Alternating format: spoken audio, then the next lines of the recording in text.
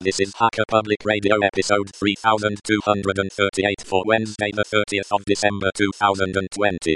Today's show is entitled Linux Inlaws S01E20, the Xmas and New Year special, and is part of the series Linux Inlaws. It is the 20th show of Monochrome, and is about 100 minutes long, and carries an explicit flag.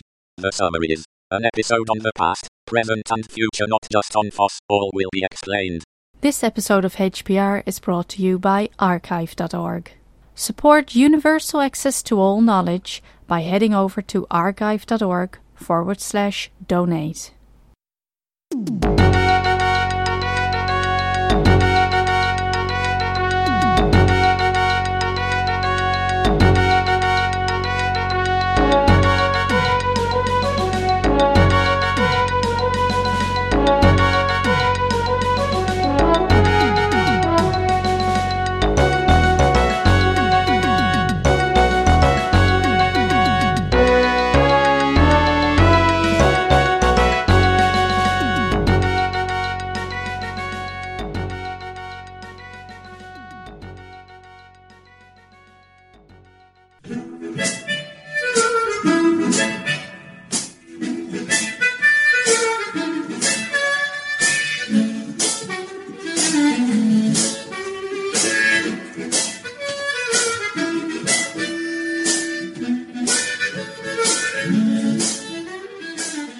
This is Linux Inlaws, a podcast on topics around free and open source software, any associated contraband, communism, the revolution in general, and whatever else fancies your tickle. Please note that this and other episodes may contain strong language, offensive humor, and other certainly not politically correct language. You have been warned. Our parents insisted on this disclaimer. Happy, Mum? Thus, the content is not suitable for consumption in the workplace, especially when played back on a speaker in an open plan office or similar environments.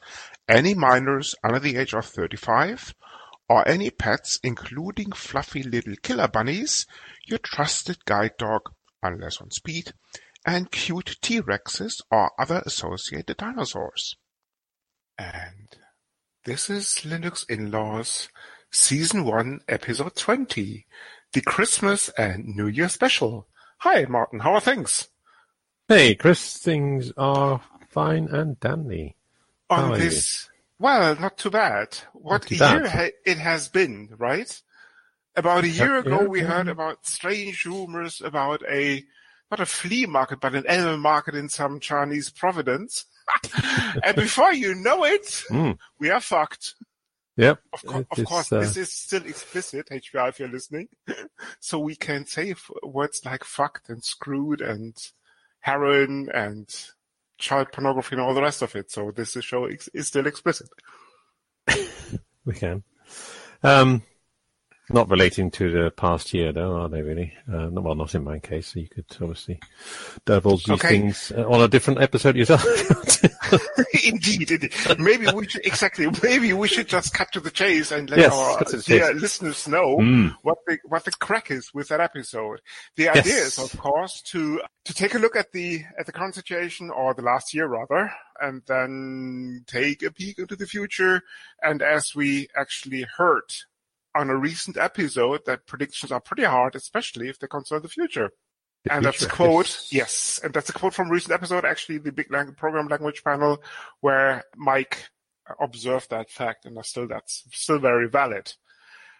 Okay, Martin, let's start with the current situation. IBM and Red Hat, discuss. It's not quite current, is it? Did that not start last year? As in 2018. That's the year before last, I think. But you're right. Yes. Anyway, okay. Do we think anything has changed? Personally, I don't see much Red Hat anymore, but I don't know about you. They start to fire people, if I'm not completely mistaken, right? In terms of make them redundant, and actually they do touch the brand, which they promised not to, if I'm not completely mistaken, and if press releases are anything to go by. Of course, in that case, they're probably not. Depends how you define a change to brand, right? That's quite open to interpretation. There we go. Yeah, so is this, do we think that Windows will become, okay, we're going on to future and history at the same time here. Do we think that Microsoft will just be... Was that all about Red Hat then? I thought it was more to say about this. Just leave it at that. Okay, fair enough. Okay, so Red Hat. Right, I don't see much Red Hat anymore these days. Don't know about you. But, well, the brand is still there. Brand is still there. Yeah, but people are slowly, what's the word I'm looking for? Disintegrating? Yeah. That's probably not it. I mean, there are still, don't get me wrong. The website is there. The salespeople are there. At least here in Germany, the Red Hat people I see, well, I used to see on a regular basis in person, and now it's more like virtual these days, still claim at least the field has some sort of independence. It's probably different in the US. And especially if you leave that protected realm of sales as an engineering and stuff. Yeah, so, IBM are a little bit weird with their open source strategy, right? They claim to support many things open source, but what do they actually do apart from buy Red Hat?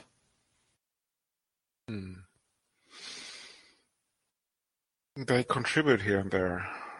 For example, they had to change. Well, Linux, of course, comes to mind. Yes, everybody contributes to Linux. So that's... almost true, right? Even Microsoft does these days. Yeah. Apple doesn't, for example. But that's a different subject. No, they started this whole mainframe Linux thing, right? That was IBM.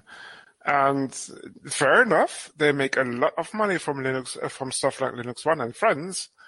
There's even a voice inside IBM saying that within 10 years or 15 years, it's called ZOS these days, as in their legacy mainframe operating system that has been around for at least 30 years, if not 40, will be a thing of the past, and all that is running on these old iron machines will be Linux.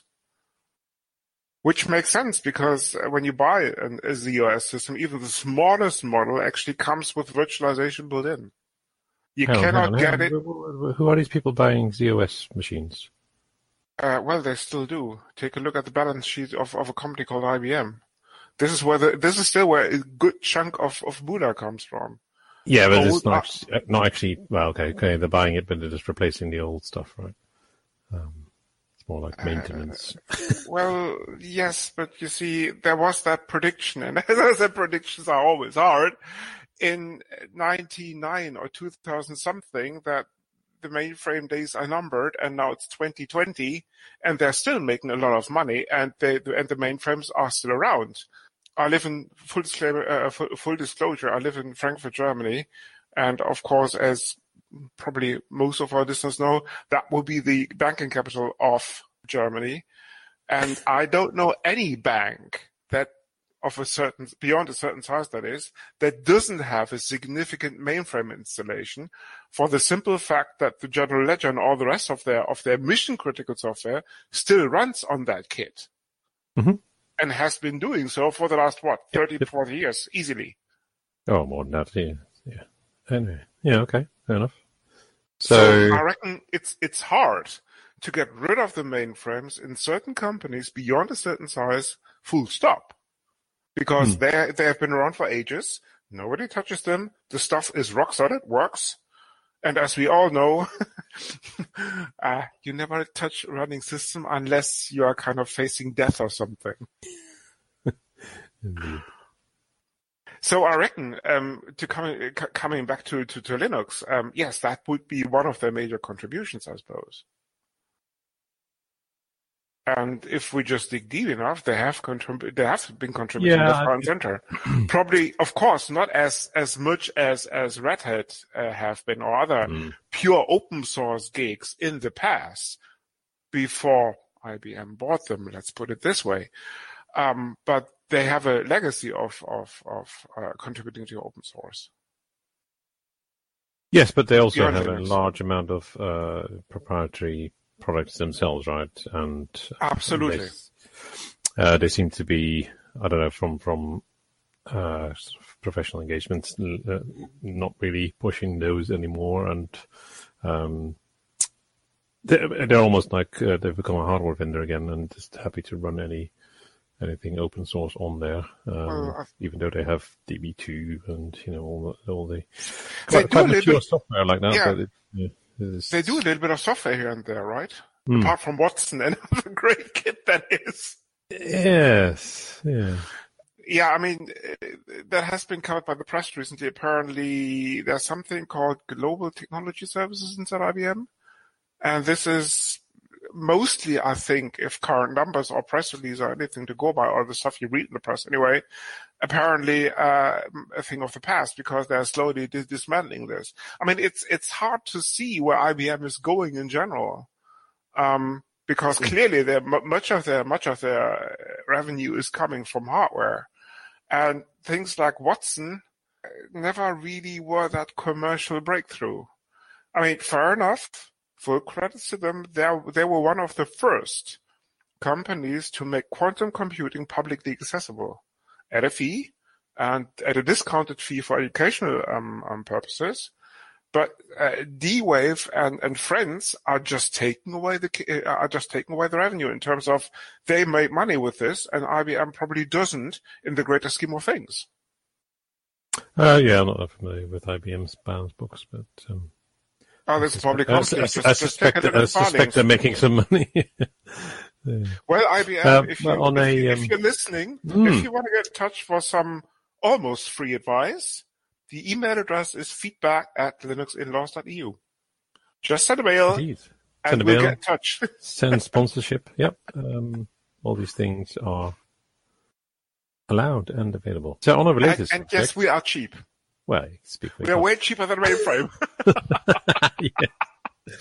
On a related subject, so what is the next Linux acquisition going to be? This is a future question, obviously. But I mean, define Linux acquisition. I mean, Linux. Well, okay, so no, not Linux buying stuff, but so Micro Focus bought SUSE, Red Hat was bought by IBM or whatever it is, and so there's not many. What about Canonical? Right? Where are they going next? Who's going to buy them? Well, there has been that vicious rumor around the block for at least 3 or 4 years now that actually Microsoft will make a grab for this. Taking the time if it's 3 to 4 years.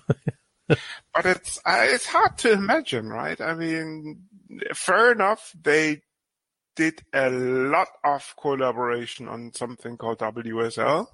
Because, for example, Ubuntu was actually the first personality distribution, to use the correct term here, that actually was running on WSL version 1. Apparently, right, so I have a question for you. Do you know anybody who runs WSL? Well, yes, I do. You do? Okay. I do, yes. Are they very happy with it? Well, let's put it this way, it's okay. And why? From what I hear.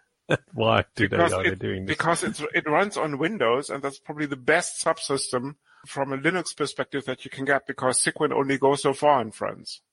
Unless you want to put a VM or want to use Docker into play, or want to use Docker or something. I mean, the beauty is with WSL 2.0, you actually have a Linux kernel, a full Linux kernel at your disposal. And performance is better. And yes, of course, just pick the distribution of your choice. Doesn't have to be Ubuntu anymore. Just take a look at the in the Windows Store. I just don't get it. It's like, why would you do this?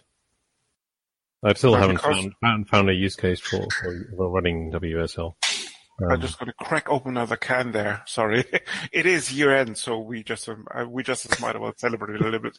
No, it's quite straightforward. If people, I just take a look at your ordinary corporate developer. The one with the lockdown PC, you mean? That's exactly it. Exactly. They're not going to allow them to install WSL, are they? I mean, they get the images from corporate IT. Funny enough, these images would be, have a guess, exactly Windows. Now they have to deploy in production, of course, on a Linux basis, because this is what these hipsters from DevOps basically tell them that no, seriously, sorry, you cannot deploy on Windows anymore because we just did away with these few remaining Windows servers in production. So if the new kid on the block for the last 20 plus years, well, not 20, but let's say 7 to 10 years. Well, here's a little bit of a tidbit for you. As probably some of our listeners I was employed by a company called Verizon previously, and I was in charge of, funny enough, selling hosting environments on an EMEA basis. And so I had access to cloud figures.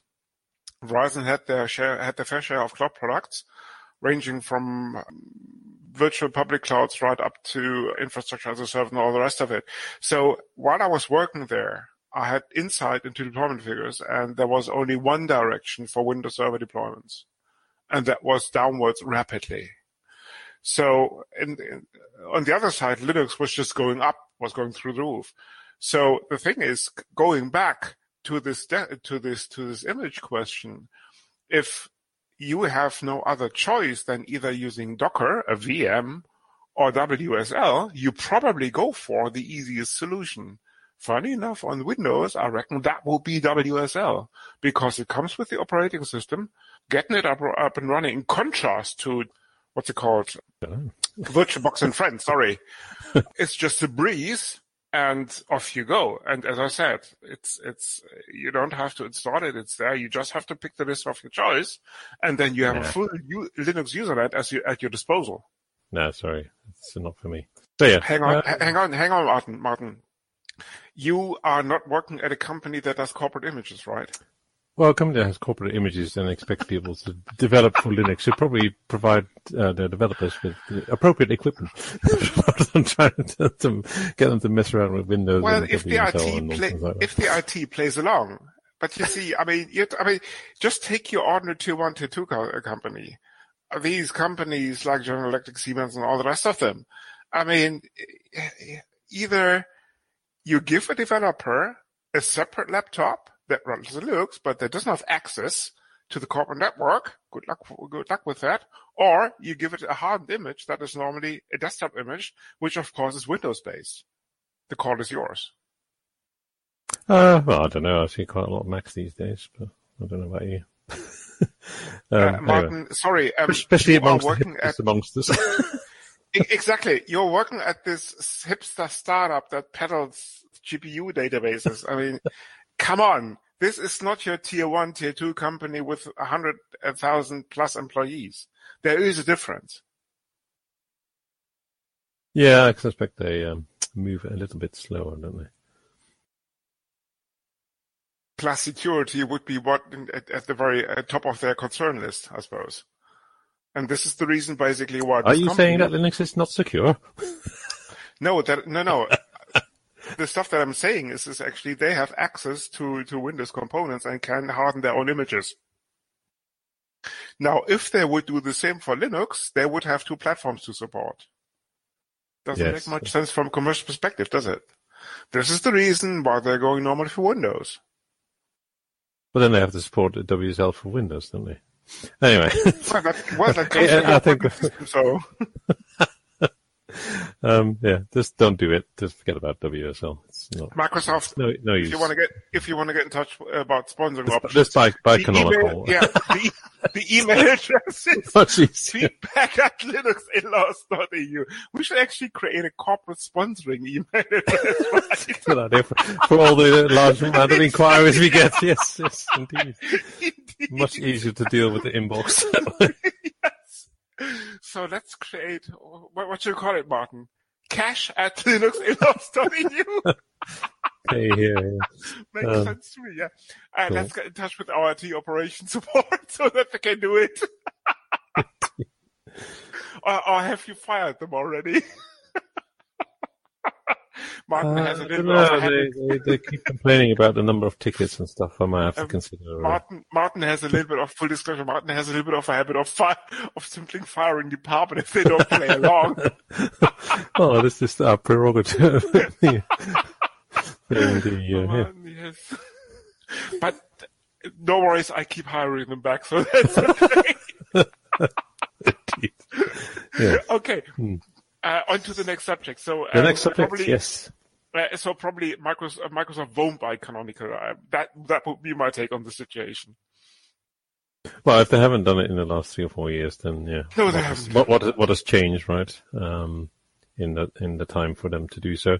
However, they are spinning edge, though, aren't they? Microsoft. Yes and no, right? I mean, so funny enough, they get into hardware more and more, right? I mean, the Surface line of computers, I think they do a thing called Xbox, if I'm not completely mistaken. Mm-hmm. That is quite sought after too. Exactly. What's it called? 5 or something, right? I'm not a gamer, so full disclosure, no, I don't play. It's PlayStation. It's PlayStation. Sorry, see, Martin. There you go. So, what's the latest what's the latest Xbox then? Series X or S, right? Okay. And that has your usual 10 CPUs, 15 GPUs, and a couple of SoCs built into them. No, I mean, seriously, the first couple of Xbox, when I looked at the spec, they were quite impressive. Yep. Yeah. And I reckon that hasn't changed. Hardware, indeed. Well, they're also not cheap, right? This is... How much do they cost these days? As I said, I don't play at all, so... I don't know what they cost in euros, but... They're more expensive than PlayStations? If you can find one, they're around £500-600, I think, those sort of regions. So. And what is that in real money? In euros, probably a couple of thousand, no? Nice one, Martin! Kids, don't worry. In the future, just get them from the UK. If Microsoft hasn't copped on to the converter yet, which will go through the floor, is that what I'm looking for? Once Brexit has hit, because as we all know, in about 3 years' time, I will buy the UK for a 6-pack, I suppose. But that's a different subject. Excellent. Maybe 2 6-packs, I don't know. Anyway, it doesn't matter. Just add to the collection of already having bought Greece, are we? Exactly. Okay. If you're listening, what's his name? Damn, I forgot his name now. Sorry, Brian Johnson. If you're listening, don't get in touch. No, just simply don't. There's no point, you see. We only want real money, not pounds. That's okay. Anyway. Right. Don't worry. Okay. Yes, next subject, I think, isn't it? Yes, we've talked about Red Hat. So, the next subject, right? This is one for you, I think. Well, it's more mainframe stuff, so I think that's more for the old people amongst us. Thank you.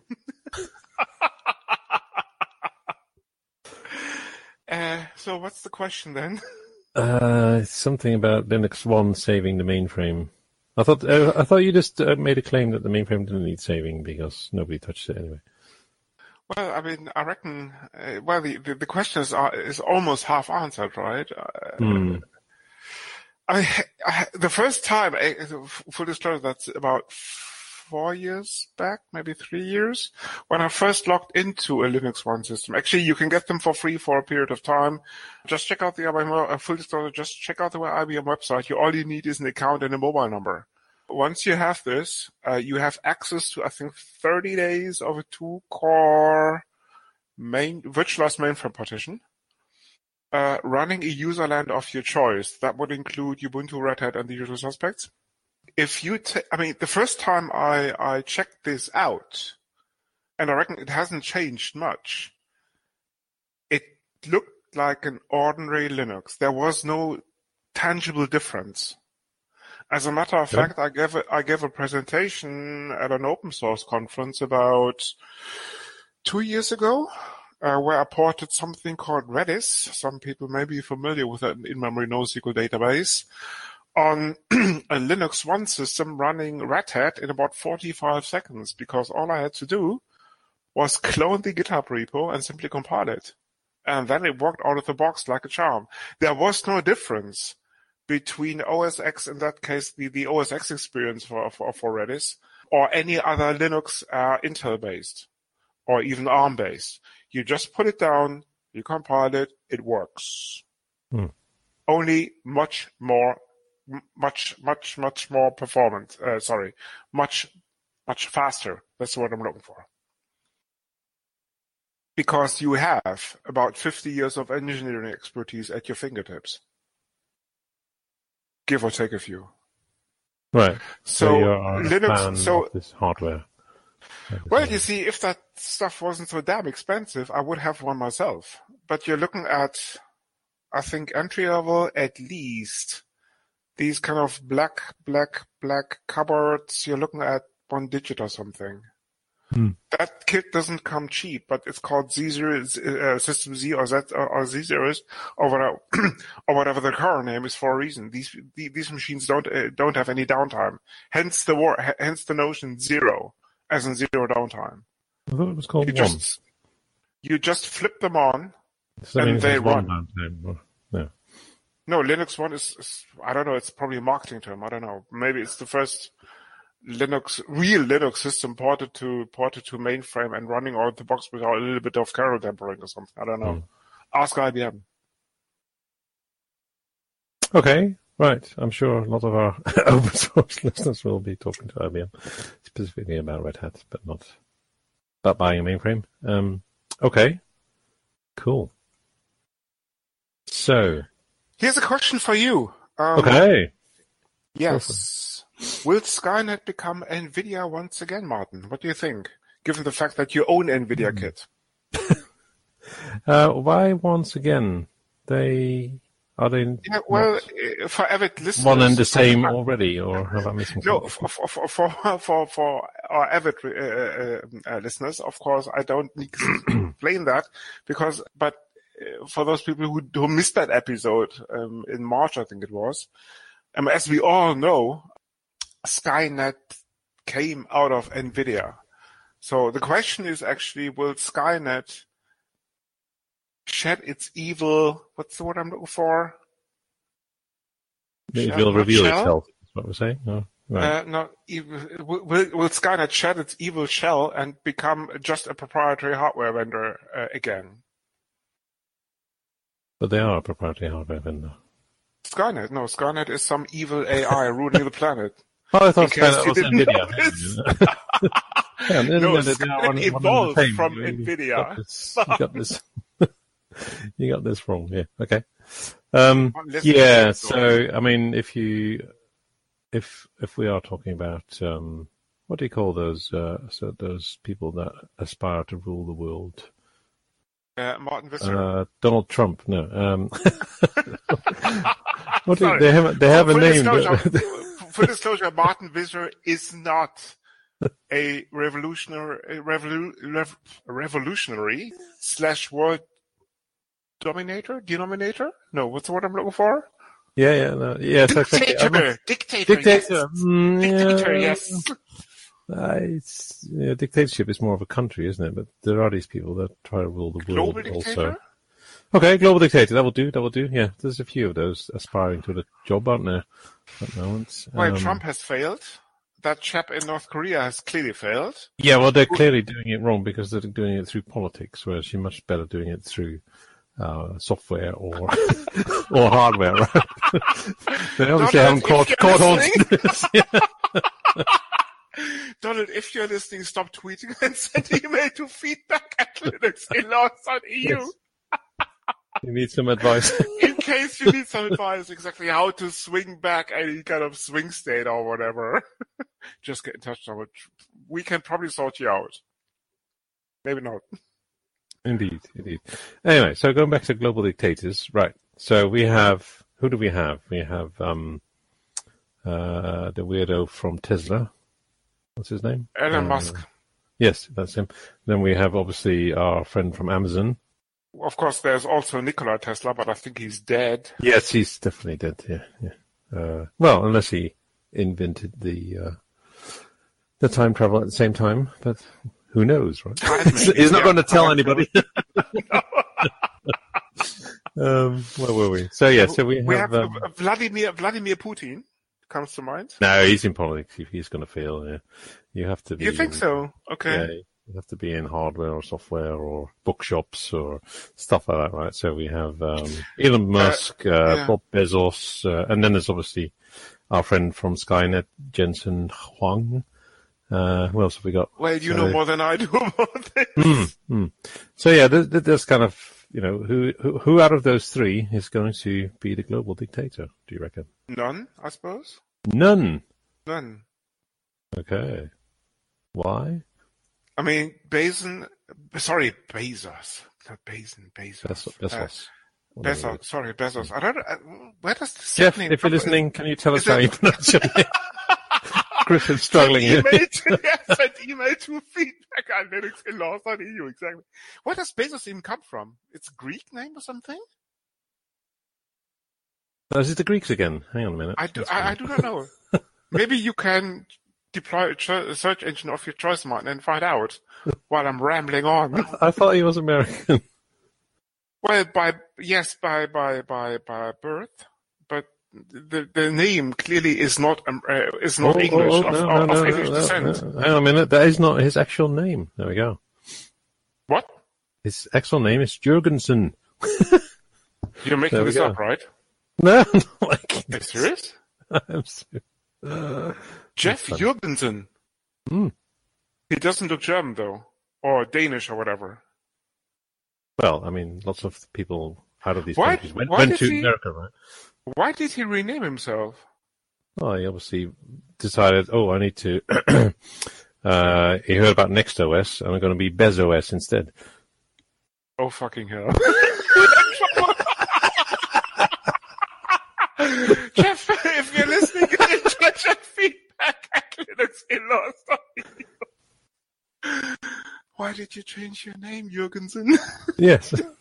And this comes from a reputable source like Wikipedia or something? Indeed. Unless you hacked it in the meantime. I wasn't watching. I did not. Okay, good. I wouldn't interfere with reputable source like Wikipedia. Why should I? I mean, the most I would do if I choose to do so would hack away their pledge banner. Okay. Hang on. No, it's because his parents, his mother was married twice, and so his stepfather is a Mike Bezos. There we go. And that doesn't answer the question where Bezos comes from. Is in the name Bezos. It's Mexican, apparently. Mexican? Cuban. Sorry, Cuban. There we go. So not BezOS, but Bezos. No wonder Trump hates him because he's an immigrant of sorts. He probably also has a lot more money than Trump. Well, and he bought papers that are not exactly Trump-friendly, let's put it this way. The Washington Post comes to mind, of course. And, yes, so... Okay, so what do Jeff Bezos and Elon Musk have in common? Money. Lots of it. Apart from that.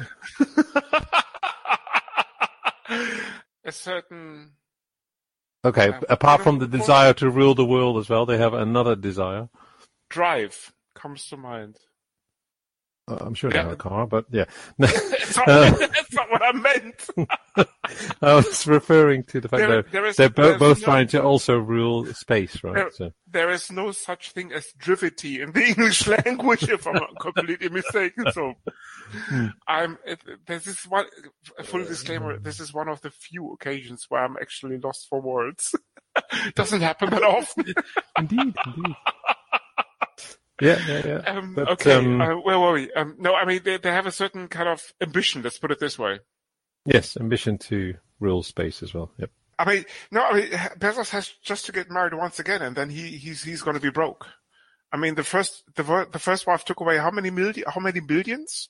I don't know. 1 point something, right? I don't read those kind of newspapers. Or Hello Magazine, whatever it is. I'm sure it's on Wikipedia too. Just look it up. Okay, so I mean, people, for all these billionaire wannabes out there, don't get married. Yeah, bad idea. If you do get married, if you make that fatal mistake, just have a prenup in place. Very important. Well, actually, it doesn't really matter. Something that is watertight, that cannot be kind of argued about in the court of law. Because Well, if you're marrying the wrong woman, sorry, Martin, this is important for all the partying people out there. For all the billionaires amongst our listeners. Yes. So I mean, the bottom line is, if you then make that fatal mistake of getting married, just make sure that the prenup is watertight, so you're not taken apart in a court of law. Should you actually get a divorce? This is the important bit. Of course, that all saves you if you don't get married in the first place. Well, yes and no. If you have 180 billion anyway, then does it matter if you lose 90, right? What are you going to do with it? But I think the wife got half of it, no? Yeah. So okay. So he still has 90 billion or whatever it is. It's kind of. Yeah. So the bottom line is, of course, we just have to buy more at Amazon. That's gonna fix the whole thing. Listeners, just buy more because Jeff Bezos is in dire need of cash. Yes. Okay, so prediction for 2021. Who out of those three is going to be the most maddest global dictator? No, nobody, because they won't rule. Well, maybe Bezos through Amazon, but I'm not too sure because I mean, you heard about the French protest, right? Yesterday or whenever it was. Heard about what? French protests. Oh, they're protesting every day. It's nothing new. Yes, but it was special. People took to the streets in France because more and more people are just buying online, and they are afraid that all the local shops in the current lockdown, we're recording this kind of late November, early December, will simply disappear. And of course, they have a point. You just have to take a look at the numbers. Yeah. Amazon is hiring people in droves. Mm-hmm. Bezos company, when was it? I think in March or April or something like this, maybe May. Look it up, people. Has announced they would be creating 100,000 jobs or a somewhat similar region within the next month. In which country? Globally. Globally? Oh, it's not that much then. That's a huge number. Well, not if you're all paying them 2p an hour, then yeah, they're probably not too worried about it. They don't, because the majority of the countries where Amazon is peddling things have minimum wages. Germany, UK, as well as the US comes to mind. Yes, I suppose. My point? Our Far Eastern Amazon has no such thing, but anyway. Yeah. So you say none of them, okay? So Bezos that's not much of a prediction, is it? Bezos may have a slim chance to maybe get close, but apart from that, that's it, I suppose. What about this Richard guy running this GPU database outfit? Yeah. Why doesn't he feature on this list? Too small? No, we have a 4-year plan, not a 1-year plan. See, Richard, if you're listening, if you want to send cash, don't give it to Martin. Just get in touch at cash@linuxinlaws.eu. Oh, while we're talking on this subject, are Yiftach and Offer listening to this? I do. I suppose not. The latest, that's what I heard. That may, of course, change with the recent Itamar episode. If you haven't been listening, this is Series 1, Episode 19. Itamar reveals it all, especially why he wanted to become a mermaid. The important bit. If there's 3 episodes out of the last year, this is one of them that you're going to listen to. Yes, sorry, we were on the subject of it. Oh, no, the question is probably not. They're too busy with other things, I suppose. Okay. Right, so no chance of a sponsorship there either then. Probably not. Okay. Unless Britlet will be bought by Redis Labs. Well, that would be, not entirely. Full disclosure, this is purely assumptional, people. We are not insiders on that level anyway, and we are certainly not out there to make a financial bargain on this one. At least not I am. Anyway. place any bets on any of these predictions. Exactly. Our advice. Full disclosure, we are not responsible for what we say at all on this podcast. And this is a legally binding statement. Yeah. Agreed. Okay. Yes. Next question. Okay. Yes, Martin, this is again for you. Will strong artificial intelligence finally prevail and make the jump to mainstream? Well, it depends what you call mainstream, but it is already amongst many households in various forms, right? We have our Alexas, we have our other devices, we have our Teslas, etc. Is this really powered by AI? Yeah. I mean, kind of. You see, the thing is, the clue you think is that's here. a little guy sitting on the other end of the No. Hang on.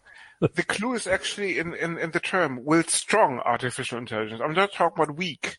Okay. Like the stuff that is domain specific, like the stuff that just recognizes pattern essentially.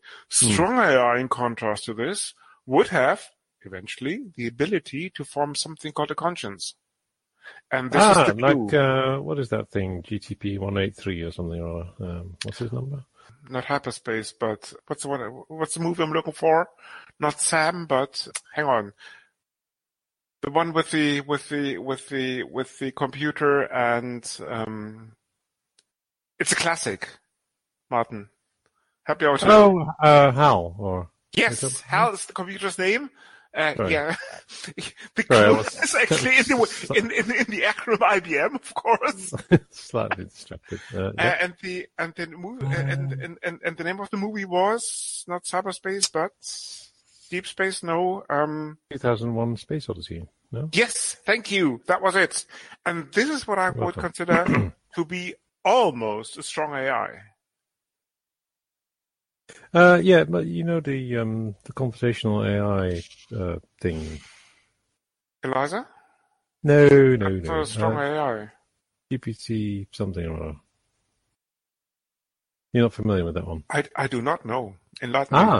Okay. You're behind the times. So this is a project. Martin, I'm just a humble free and open source / operating system nerd. I'm always behind the times, even if I am wearing my hipster beard, which I'm not. Right. You're not? No? No, I'm not. What happened? You're no longer a hipster.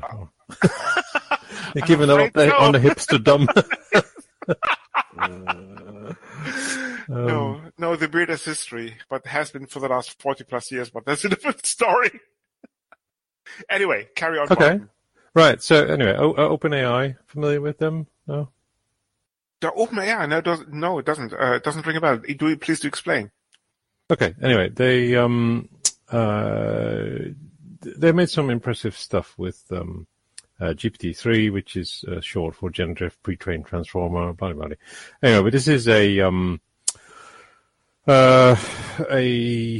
piece of software that can be considered to be a next generation.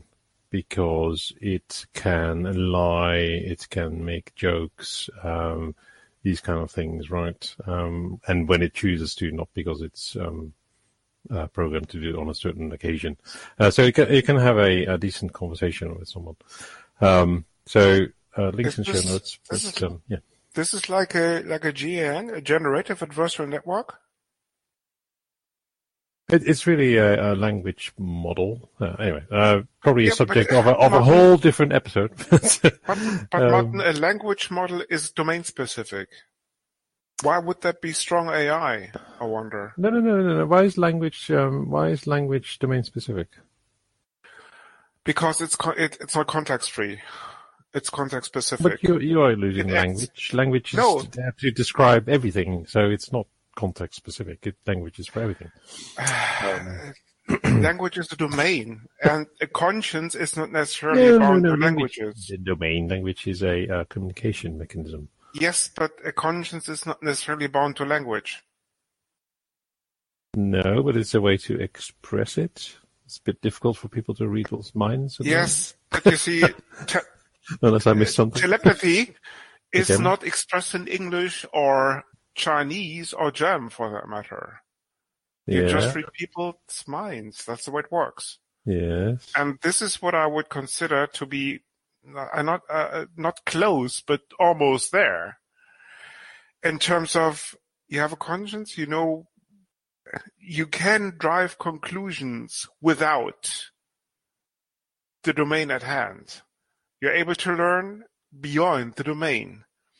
You develop a conscience, you probably know what's good, what's bad, in your specific backyard, of course, because as we all know, probably the mafia and the IBA and the FBI have different notions of what's good and bad.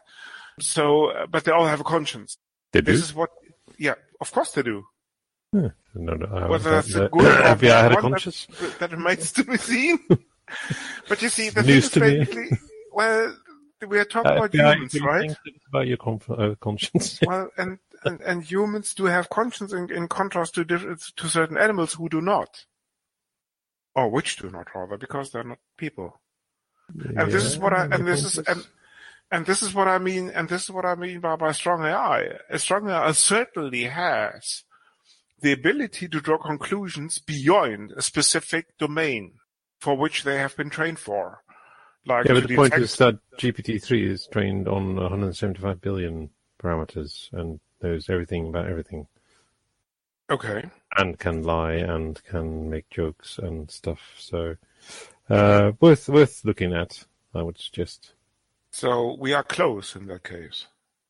It's quite impressive if you compare to what we've seen so far from the likes of deep speech, for example. And a whole different matter.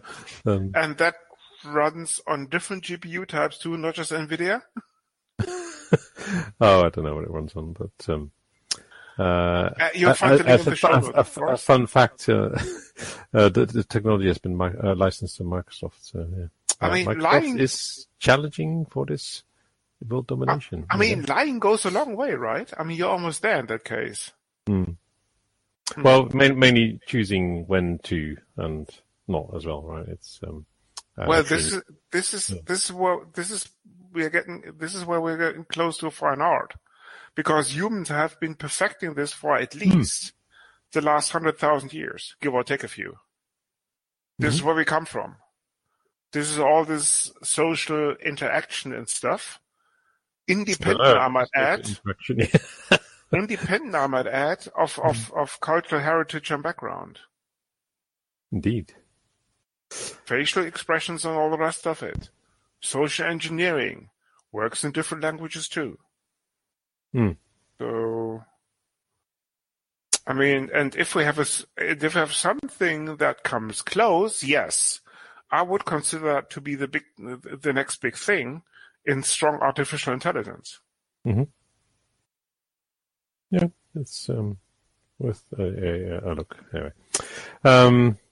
Okay, so make the jump to mainstream. Okay, if we're talking about strong AI, probably not mainstream yet next year, but certainly within the next 5 years. Okay, I have a question for you as well. Go ahead. What happened to Docker and Kubernetes? Oh, they're still around, I suppose. They are. However, do we think that people will actually start using this properly? Specifically Kubernetes, right? Yeah, I mean, just take a look at any hipster or non-hipster DevOps team that doesn't use containers.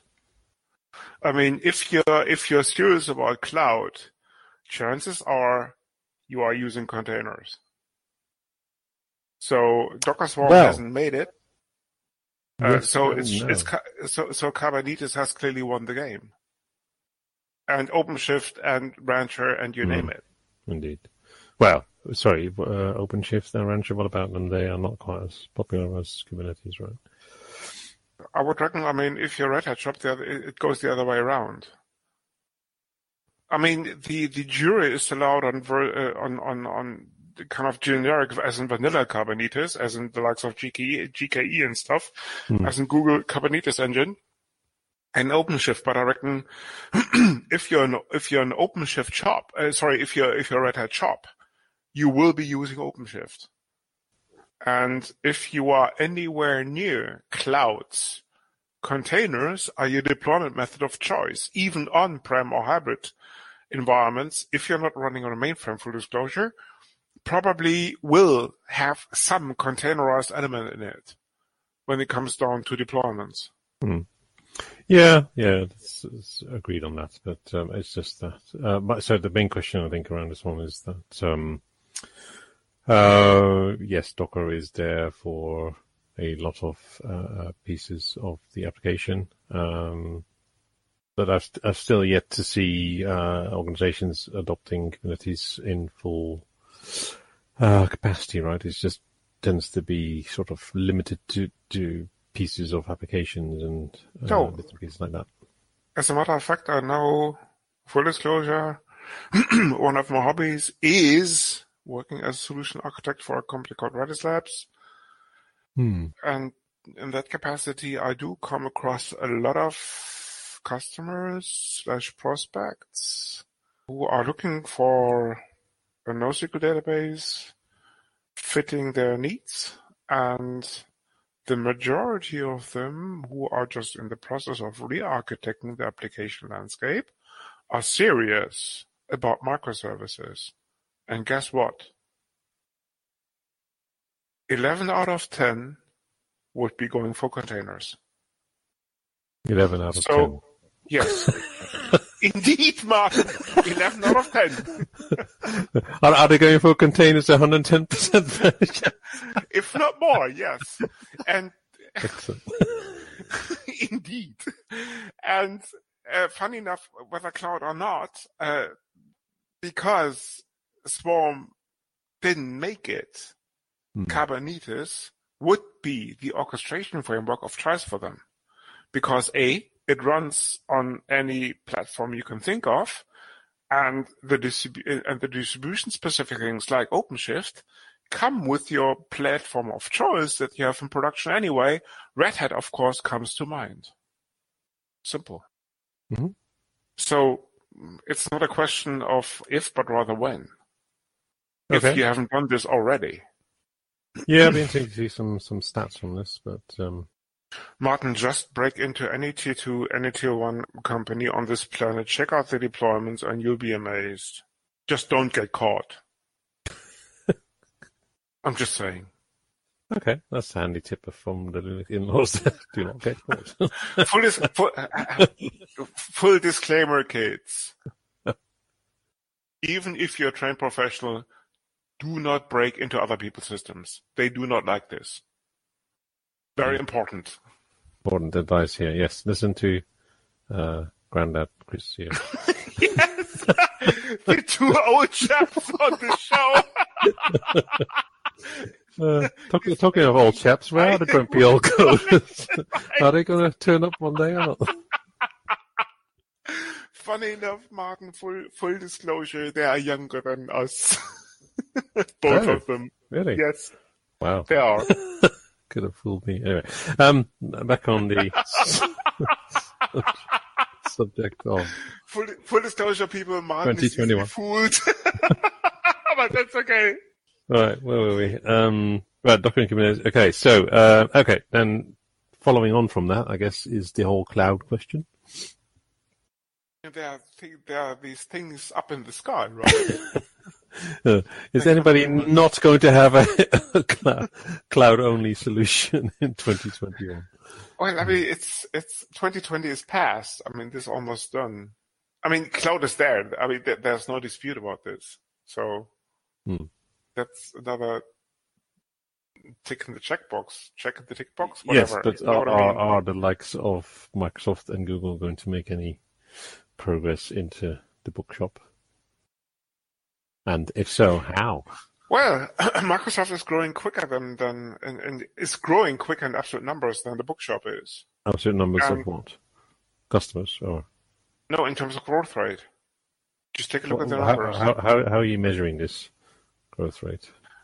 In terms of new customers. Okay. Going onto the platform. I mean, the bookshop has a couple of years to their advantage, but then Microsoft does have its enterprise Office, Salesforce. Yeah. Well, it also has Office, right? And Teams. Don't forget Teams. Well, you see, Teams in Office came after that enterprise Salesforce. Well, Office almost. But you see, the thing is, Microsoft has it down to this kind of Salesforce turned into, what's what I'm looking for? Sorry.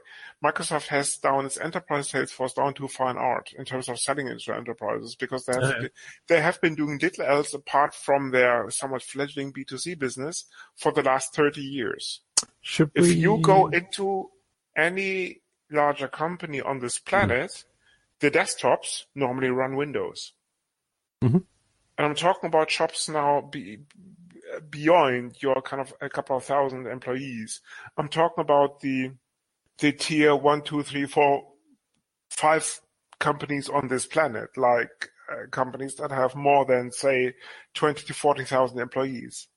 I have yet to come across a company that doesn't, in that size, that doesn't run Windows on their corporate desktops. Yeah. So they have the Salesforce. And if the IT department is looking for a cloud solution, if they are already on the Bookshop platform, just put a migration strategy in front of them, make the numbers juicy, and they migrate. Unfortunately, I'm not at liberty to name a few companies that have gone down that route, but believe me, my guess would be that Microsoft would eat into a fair share of the AWS revenue come 2021, 2022. You already see this happen. I mean, just look at retail, best example. Why would I fund the competition being a retailer? Amazon is eating into my core business, selling kit. Why give them money? Simple question. Supermarkets, wholesale, the whole retail business, apparel, whatever. Why host an Amazon if I'm funding the competition by doing this? I'd rather go to Amazon. I'd rather go to Microsoft because Microsoft is not in the business of selling food or apparel or something else. They just sell IT kit. Full stop. Maybe the odd hardware, but that's about it. Same goes for Google. Google doesn't have a supermarket. Google doesn't sell apparel. They power the people to do so. And there's a difference between a marketplace in Amazon and Google just auctioning ad spaces. A marketplace, they all take revenue cuts, don't get me wrong. But a marketplace is an actual facilitator for trade. The ads are just the first step. And Google shouldn't make one mistake, go down the Amazon route, because that'll certainly eat into their cloud business. So it sounds like you're a bit of a Microsoft fan. Should we Microsoft, if you're listening with Yiftach and Offer? Oh no, hang on, they've done that already, haven't they? Yes. A recent announcement. Yes, indeed. What was the announcement again? Redis Labs, if you want to sponsor us, the address is cash@linux. Yeah, we're not telling you otherwise. No, you can just sponsor us in general. You cannot buy ad slots, I'm afraid. Sorry. Moving on to the next question, Martin. Apple M1, the beginning of the end for Intel. That's a very interesting one, no? Well, it's not just Apple. It's also the acquisition of ARM by NVIDIA, right? So if it goes Go ahead, Martin. Spill the beans. Spill the beans? What beans? What? I mean, you're an NVIDIA customer, so go ahead. Well, you're an ARM customer. You're an ARM customer, aren't you? I also have Intel, yeah. Well, I'm not an ARM customer. I just buy from companies who implemented their SoCs. Or, sorry, SoC designs, rather. Yeah. Anyway, so what was the question? Oh, and for Intel, yes. Well, for the slower among us, let me repeat the question there. Apple M1, the beginning of the end for Intel. It seems unlikely, right? I mean, I don't know what percentage of kit runs on Intel, but it is a very large percentage. So not even the aforementioned cloud vendors, a large amount of their instance types are Intel, even though you see a lot more AMD as well these days. So, yeah, interesting question. It has been done before, I guess. Chip makers go by the wayside, but I don't think Apple's a handful of dodgy MacBooks is really going to make a huge impression. How many MacBooks do you own, Martin? 2? No, I'm back down to 1 because the second one was no good whatsoever. Okay. Apple, if you're listening, your quality is shit. If you want to change that statement, get in touch and take cash. We can redact this, of course. And we may not be expensive as you think. Anyway, it doesn't matter. Okay, no, my 2 cents, you're spot on. Okay, the thing is, the M1, I don't know if you've checked this out, but the M1 has a couple of very cool features. Yeah, a serious piece of engineering, yeah. For example, this neurological something, SoC portion die, whatever.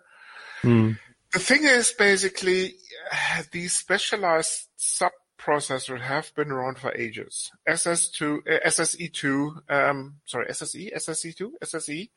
MM2 come to mind. It took the software manufacturers ages to adopt this. There was a stillborn called Giselle by ARM, as a matter of fact. That was succeeded by something called Thumbcell, I think, if I'm completely mistaken. Essentially, the idea was behind these 2 designs to execute JVM instructions, as in Java Virtual Machine instructions, natively. If you take a look at the largest ARM platform out there called Android, they don't use it. Simple. So hence the notion of a stillborn, because the adaptation simply didn't take place. They put it out there. You could buy the SoC components as license them from ARMS, but only very few people did. Giselle was, I think, released in 2003 and Damsel came 2005 or 2006. But the adoption was very little, if at all. Same goes for this new M1 functionality.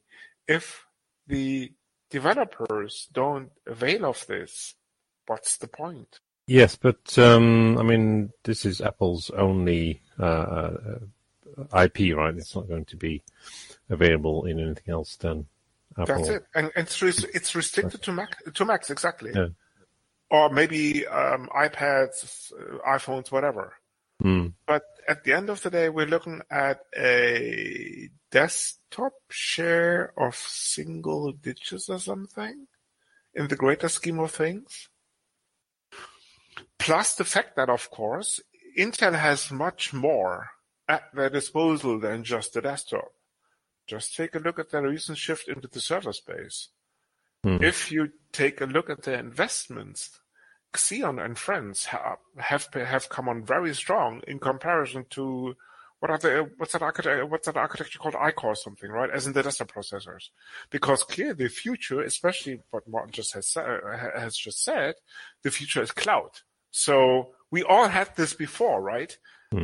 If you go back, yes, to the mainframes, you had terminals. These days, it's actually Chromebooks and the like, as in thin clients that connect to the cloud. The paradigm is still the same. You have dumb clients, in inverted commas, connecting to a very powerful processing unit. Then it was the mainframe. Now it's other people's computers called the cloud. So the principle hasn't changed, just the technology is slightly more advanced, let's put it this way. But at the end of the day, I reckon the likes of Intel and AMD still have their place, and they will survive, Apple or not. It's just a matter of getting their innovation cycles right. Indeed. I'll tell you something that's impressive about the M1 is its production process. They do cool stuff, right? Allegedly it's 5 nanometer, which is way better than anything that Intel does. Yeah. Plus the fact that apparently the memory between the different SoC die parts is interconnected, so the GPU can directly read from the memory that the CPU is writing to, without having to cross a bus or something like this, as in an inter chip bus. I mean, this is pretty cool because there's a lot of speed up. Trouble is, of course, it comes into varieties. You can buy it either with 8 gigabytes of RAM or 16. You cannot extend the memory. This is the drawback. 8 gigabytes. 8 versus 16, yeah. Sorry, I'm talking about MacBook Pros now. As in the 13-inch models that have just been released in November. Mm-hmm. Yeah. I mean, if you take this apart, I saw a photo these days. If you take this apart, it doesn't look like a ordinary mainboard anymore. It's just a couple of components plugged together. So the stuff is really integrated. And forget about extending this manual or at your disposal. You just can't. You buy the kit as it is, or you just leave it. Yeah, it's quite impressive what they've done. But yeah, it's obviously only limited plus the fact to Mac. that this kit doesn't come cheap. I checked out a 13-inch MacBook Pro over lunch today. Okay. 16 gig, 512 SSD sets you back 200 exactly, 2,200 euros. And that's just a 13-inch model. Yeah. Well, I won't be buying one. But Apple, if you're listening, feel free to send one and then we can eBay it. The address is reviews at linuxinlaws.eu. Yeah. Yes, and if you send us two, we will review this machine. No worries. Get in touch. Okay. Where were we? Apple M1, yes. Okay. What is any major shakeups in the programming languages for next year, we think? Not likely. I mean, Rust has clearly won, but that's a given. That's a known fact. What has actually won? What has won a medal? Java people, if you're listening out there, my congratulations. Yes. To quote a friend of mine, if you see Java, just run. That sounds like a solid piece of advice. I wonder who this friend is. Anyway, doesn't matter. No, I mean, what's your take on this, Martin? Given the fact that you're still an old JavaScript programmer or Kotlin or whatever it was. Okay. Well, yeah. I mean, I've seen some articles saying that, Python's growth is slowing down and stuff like that. But like what? Like what? Well, Dart. No. Python. I was talking about Python. Sorry, you mentioned a programming language called DAT? No. Sorry, I got this wrong. This is my old age. Language is failing here. Indeed, we need a GPT-3 trained model to replace Chris, I think. Please repeat. Where were we? Okay, so yeah, okay, what I was saying was that I've seen a few mentions about Python becoming a little bit too mainstream and its growth is slowing down and things like that. But personally, I haven't seen any evidence of that from the people and customers I talk to. Now, someone keeps going on about Rust, but yeah, C++ is quite a few people actually. Okay, 2 ones then, not just someone, but 2 ones. Some 2s, there we go. Martin just making millions, that's okay, no worries. Okay, but yeah, C++ is still, driving the majority of low latency, high performance applications, right? So, but you see, even Microsoft, yes, Microsoft indeed, There was a talk. Are you sure they're not earlier sponsoring in us? May. Or are they just sponsoring you or something? No, neither, Mark. I'm afraid Okay. neither, unfortunately, no. But Microsoft, if you're listening, sorry. Okay, fair enough. No, there was a talk at a conference in May or June or something where Microsoft talked about Rust. And it's clearly their next big thing in contrast to C++, which apparently is on the way out, after having been the workhorse at Microsoft for at least 20 years. Well, we did an interview with someone from C++, someone from Python, and from Rust. And I think what I recall was that C++ is not going anywhere. But yeah, anytime soon. I mean, it still has its place, don't get me wrong, but there are new technologies out there which are clearly more fitting for some use cases. Yes, but if we're talking about 2021, then yeah. Do we think anything will change in that in a year's time? Programming language adoption. Sorry, Martin, you were saying about 2021. 2021, yes, 2021 programming languages. I don't think much will change. Where is Rust on the list of programming language popularity? Fastest growing programming language in popularity globally. Fastest growing. If Chiobi, as in the importance of being earnest, other programming language indexes are anything to go by. Okay. It used to be Python, but I think now it's Rust. Yes, but that doesn't mean it's fastest growing. But where is it on the list of actually being used? Right? I reckon Rust is now in the top 20. I think Python, I think, is place number 2 or 3 or something. Up with the likes of C that have been around for 50 years now. I mean, if you take a look at the GitHub code base, I mean, the whole thing, the whole shebang, I mean, a good chunk would still be written in C. Never mind which code base? Sorry? Which code base? Sorry?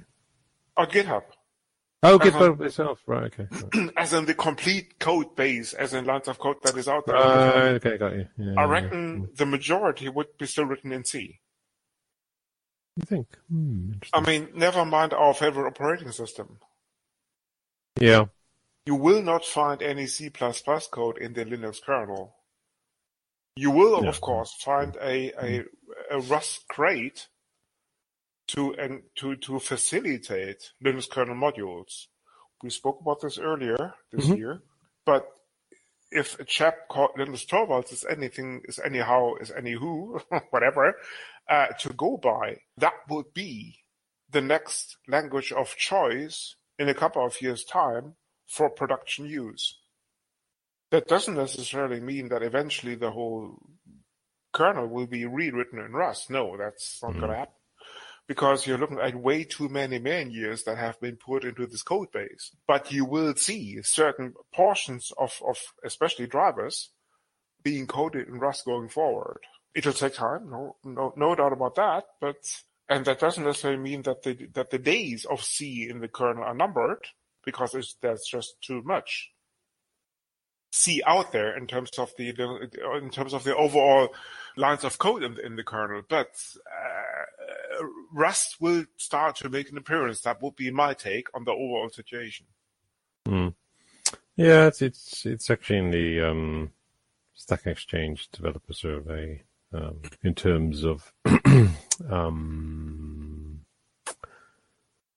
being below quite a few other ones, but it is on the list at least. So. And it's overtaking Scala. Look at that. There we go. Where were we? Yes. The next question on that all-important list would be, will snaps indeed conquer the world? You mean Snapchat? Is that not for... No, snaps in terms of the canonical distribution format for packages. Oh, yeah. Okay. Yeah. Well, I guess if you're using canonical, then yeah. Sorry, you're not using canonical. Probably you would be using Ubuntu. By the way, Rust is the most loved programming you or language. something. For your information, it was the most loved programming language. I think last we year. moved on. No, we haven't.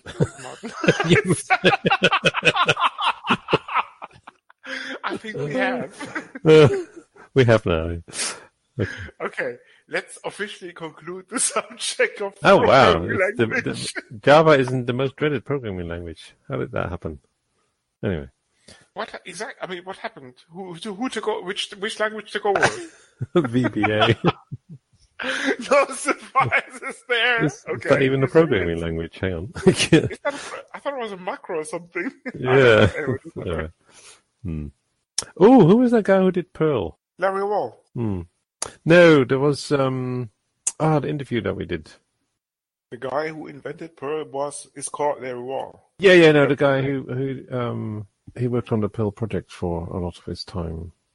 We did an interview with him earlier this year. Randall Schwartz. Yes, But he him. didn't invent Perl. No, I didn't say he invented Perl. Or did I? I don't know. I can cut this out. I certainly will, Martin. Anyway, yeah. We should have asked him why Perl is number 3 on the most dreaded programming languages list.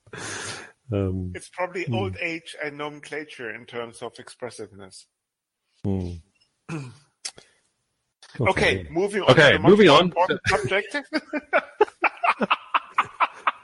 Not programming Of languages. snaps.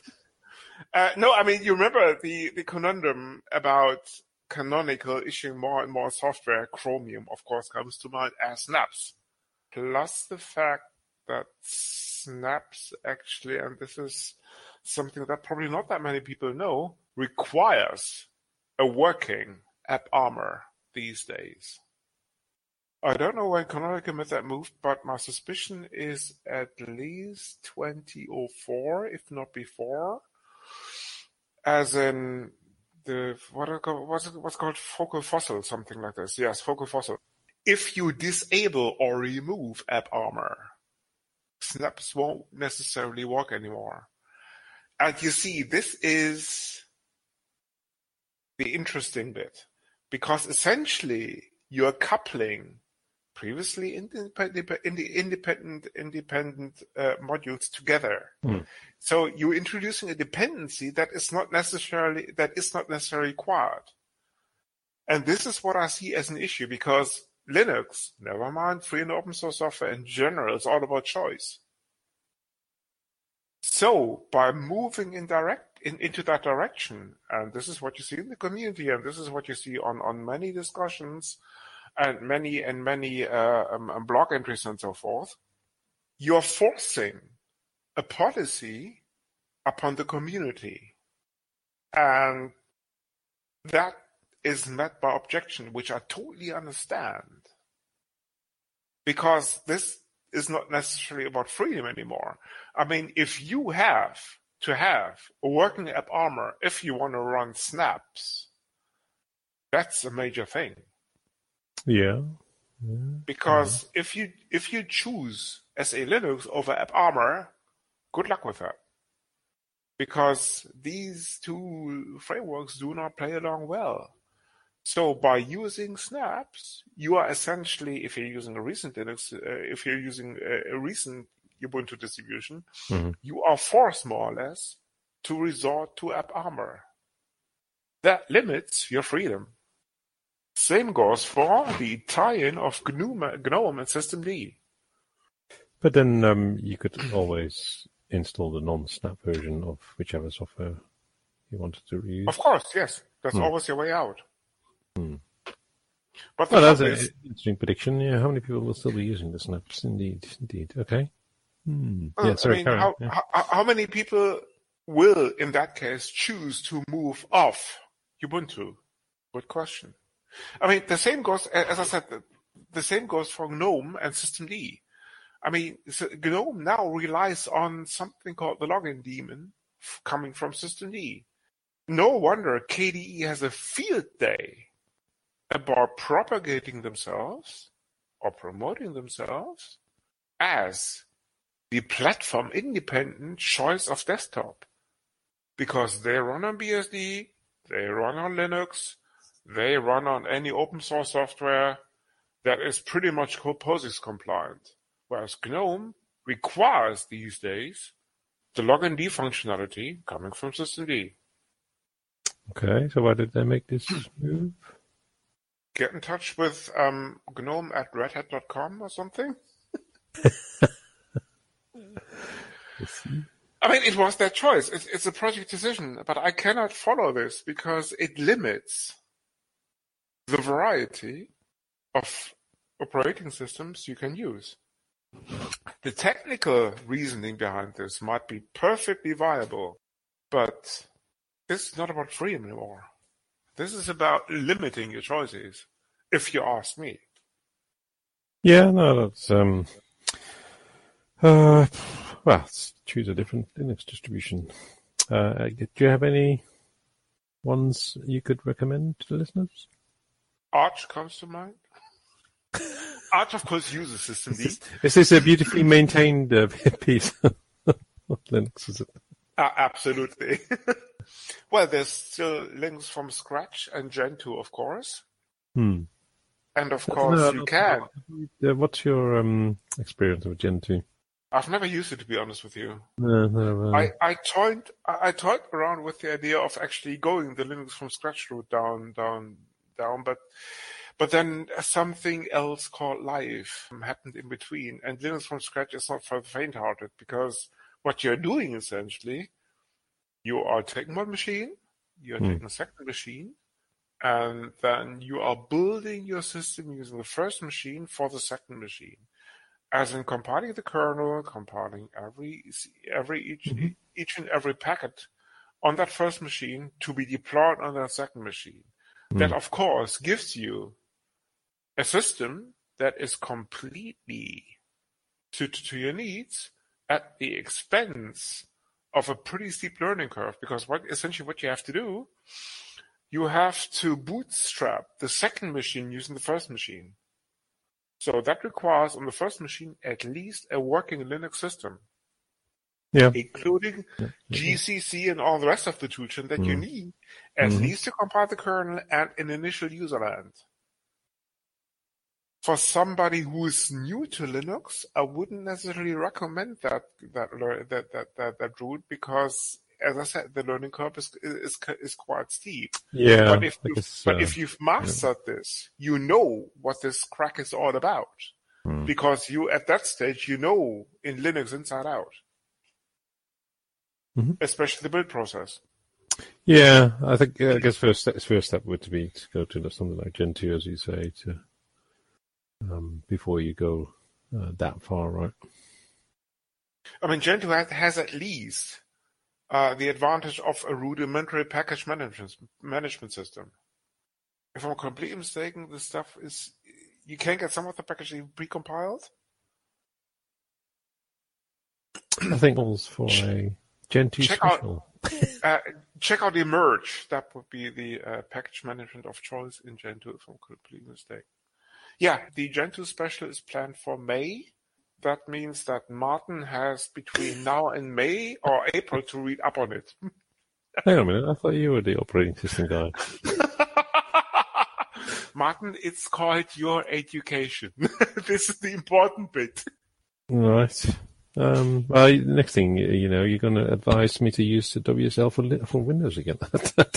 I'm not sure I should be... Well, why don't you put one up of your many Windows machines and check it out? I have. It's useless. Anyway.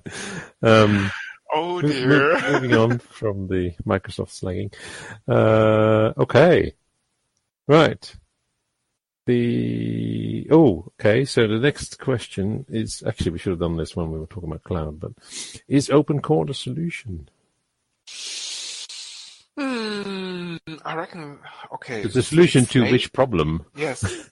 It's late now, and I'm not as drunk as I planned to be, so the answer to that is somewhat philosophical.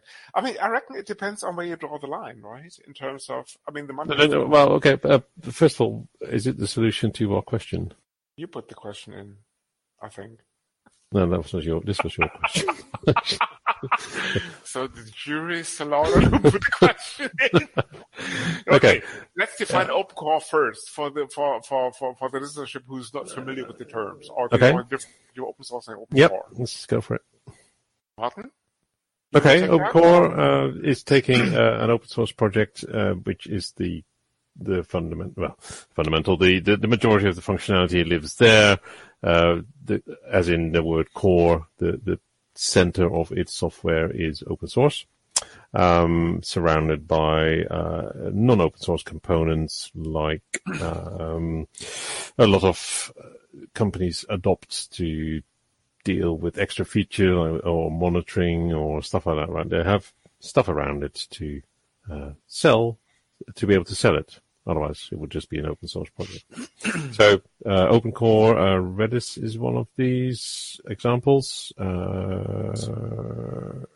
are many more, of course. Redis Labs would be an open core company, to be precise, yes.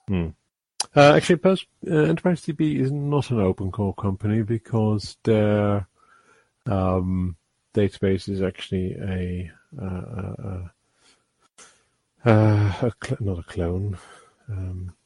It's not. What's the word? Something that they made up. No. What's the word? It's a fork.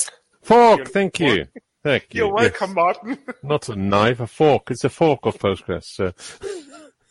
So that's no longer an open core company or product. Right? Similar to Red Hat, which of course is not an open core company, but rather a full-blown open source company. Yes. Well, no, not all their components are open source, are they? Name one. Well, what do you call it? OpenShift, for example. OpenShift is open source. There is an OpenShift version of OpenShift, yes, but that's not the same as the Red Hat version of OpenShift. What? OpenShift is open source. Yeah, the open source project is OpenShift project is open source indeed, but OpenShift from Red Hat is not the same version. It has more features. Different. I thought it was. I thought the code base was. CentOS is the Red Hat code base open source. There's no difference between Red Hat and CentOS, apart from the support model and stuff. My understanding is that OpenShift was pretty much the same. It's the Kubernetes amended by open source components coming from Red Hat. Are you sure about this? Well, last time I looked, which is a year ago, maybe. About 20 years ago, yes. Anyway, okay. Ignoring this detail. Yes. Okay, full disclosure, the money has to come from somewhere. I see both sides of the coin. Red Hat have been pretty successful of turning an open source code base into an open source business model. But then there are open core companies like Redis Labs, like Confluent, you name them, that have to hire employees and pay the bills too. So I see both sides of the coin. Yeah, there is certainly market for a pure open source company, like, as I said, Red Hat, but open core, of course, is a viable business model. Is that what I'm looking for? Two, because like Confluent, like Redis Labs, the revenue that they make funds an awful lot of open source contributions, never mind drives innovation there. And Redis is probably the best example because it's an example, but yes, yeah. The majority of the contribution to the open source code, of the contributions of the open source code base these days come from Redis Labs employees. Mm-hmm. Yeah, so I mean, the alternative is obviously so there's the model can be, you have an open source project and as a company you offer support, right? Which is what the original Nextcloud, Red Hat, that sort of thing. Yeah. But then if you do this, all you're doing is all your innovations and all your IP is open source and means that anybody can use this like, the cloud vendors do. And so you have almost no added value yourself anymore in terms of, you're just basically giving your IP away, aren't you? Unless you restrict this with a certain licensing model. Not Creative Commons, but what's the license I'm looking for? RSAL. Yeah, that is soft. Is an example. Redis Lab, what's it called? Redis Source available license. Yes. Yeah. But there was a predecessor called Creative Commons, but You're the license guy, you should know. I don't. I can't. Okay. Anyway. All right, not to worry. It'll be in the show notes. Maybe. Okay. Yeah, so OpenCore, as a company that is not selling proprietary software, you have to do something right. So OpenCore being a good compromise there.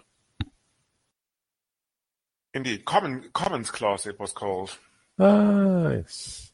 Very good. And the controversy around it, yes. About 1.5 years ago, I suppose. By the way, quite a few OpenCore companies went down that route. Mongo, Couchbase, Redis Labs, Confluent, all come to mind. Yep. I'm just saying. Well, they have to, right? Well, I reckon at the end of the day, it's if you want to be a business, that is right. Yeah. I mean, as I said, Nextcloud and, in my opinion, Red Hat still do that open source thing. I mean, we had Frank Karliczek on the show about 2 episodes ago, and he confirmed that Nextcloud, never mind what's it called, Nextcloud Talk, whatever, is purely open source. So that will be the prime example for pure open source play company. Granted, slightly smaller than Red Hat. Still successful. Yep. PHP or not. Okay, what's left? What's left? I In think terms of questions. we have covered pretty much all of it. Okay, so final question is, what is your biggest prediction for 2021? Linux Inlaws will continue to be the primary open source podcast. Okay. Okay, yeah, no, I like that one. Excellent. We are making progress. We will. Okay, my prediction is we will have sponsorship after this episode. We'll have sponsorship from Microsoft, Apple. If you're listening, Microsoft, Apple. Yes. Dear Justice Cash and NVIDIA. Excellent. Just keep the cash coming. We do take major credit cards.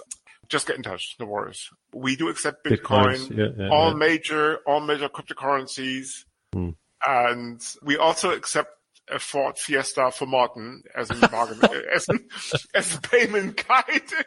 If this is what you're looking for, by all means, just get in touch. Indeed. The email address is Ford_Fiesta@linuxinlaws.eu. We need to speak to IT for all this new email addresses. I mean, Martin, if you haven't fired them, that's your job come tomorrow morning. All right, sounds good. Martin, we do have some feedback. Yes, excellent feedback this time on... Kevin wrote... What did Kevin write? Kevin wrote, I love the show. Great interview with Frank Karliczek. I'd love to know more about Nextcloud. Excellent. Well, Kevin, the URL is actually nextcloud.com, if I'm not completely mistaken. The source code is on, yes. And of course, the GitHub repo is there for you to clone the code, and off you go. Excellent. But hey, wait, there's more. There's more. We also sent a mail to the HPR mailing list saying, I just listened to the interview with Frank Karliczek on Linux Inlaws, and it got me thinking. The interview was mostly about the project itself, which is fine, but it left me wanting more. Don't we all? And I suspect there are people in HPR that can satisfy my requests. And then he goes on with a list of things that he would love to see. Like, I'd love to have maybe a short series on that. Now, that might look at how Nextcloud is installed and configured, then at some of the applications you might want to use. What are the best apps to replace things like the Google apps, for instance, and so forth? There hasn't been an answer on this one, so I suppose that nobody... Yeah. Maybe we should maybe we should do a second show on Nextcloud, this time about 20 hours with a detailed installation walkthrough. Yeah. Did you not do this already? No. No? No, not a show, but install it. Oh, yeah, I did, of course. Can you not just send them your notes? Well, there are no notes because I simply followed the installation instructions on the website and off I went. It's not rocket science, Kevin. Oh, there you are. You heard it here first. Exactly. Kevin, it's not rocket science. And if it is, then you can get in touch with Chris. Yes, you just want to know what you're doing as usual, especially the version that I installed last, but the warning was actually, or the caveat was on the website, that it only supported 7.3 as in terms of PHP. But once you know this, it's all plain sailing. The documentation is actually quite good on the website. Full credits to somebody called Frank Karliczek and team, because this is actually very, very straightforward. All you need is a decent spec machine, PHP and some other modules, but these are all documented. But needless to say, you can also put this into a Docker container and off you go. Cool. And with that, we are at the end of the feedback. Okay, of course, there will be a B-sides of this show, yes. B-sides and a thing. Yes, the thing, yes. We're going to come to the thing in a minute. Okay. The B-sides, of course, will be available once this show is on Hacker Public Radio. We are aiming, once you hear this, we are recording this, as I said, early in the year, and we are aiming to put this on Hacker Public Radio between Christmas and New Year. By that time, you will have the B-sides. Plus, of course, the thing that we already teased at the last... Yes, we did. Okay, in the last episode, that would actually be a special of something called the Dark Side, as in the Dark Side tech support. Watch out for it. It's really a special. It is special in many ways, and absolutely, it's not for the faint-hearted. It isn't. As a matter of fact, it's XXX. It's also not for the musically inclined. No, it's certainly not for any minors or underage people under the age of 35. And as I said, it's not for the faint-hearted, but it's pure black humor. If you think the inside of a new MacBook Pro is black, just listen to this Dark Side special. You'll be amused, for want of a better expression. See you on the other side. This is the Linux Inlaws. You come for the knowledge, but stay for the madness. Thank you for listening.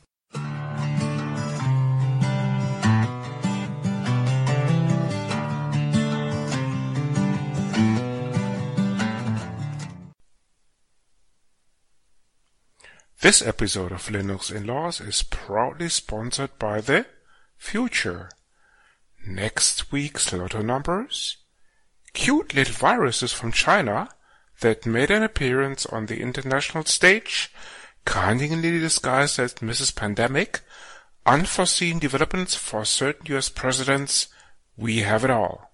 No prepayments necessary, no credit cards accepted, neither major nor minor. Just wait, and we will simply happen. No need to fret or get bored. We've got you covered, never mind what people, politicians, and other animals will tell you. The future is always different from what they tell you to expect. A happy 2021, and wait for us next year. We will certainly be around. This podcast is licensed under the latest version of the Creative Commons license, type Attribution Share Alike.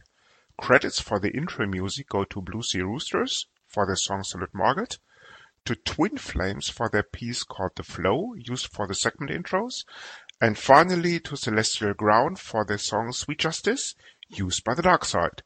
You find these and other ditties licensed under CC at Jamendo, a website dedicated to liberate the music industry from choking copyright legislation and other crap concepts.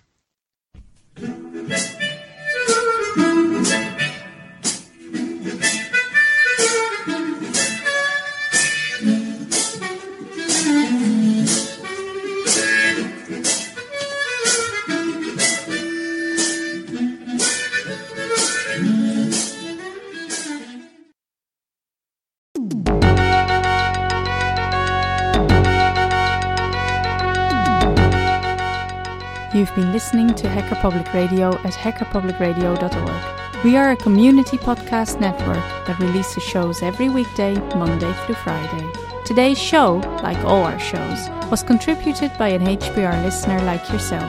If you ever thought of recording a podcast, then click on our contribute link to find out how easy it really is. Hacker Public Radio was founded by the Digital Dog Pound and the Infonomicon Computer Club and is part of the binary revolution at binrev.com. If you have comments on today's show, please email the host directly, leave a comment on the website, or record a follow-up episode yourself. Unless otherwise stated, today's show is released under a Creative Commons Attribution Share Alike 3.0 license.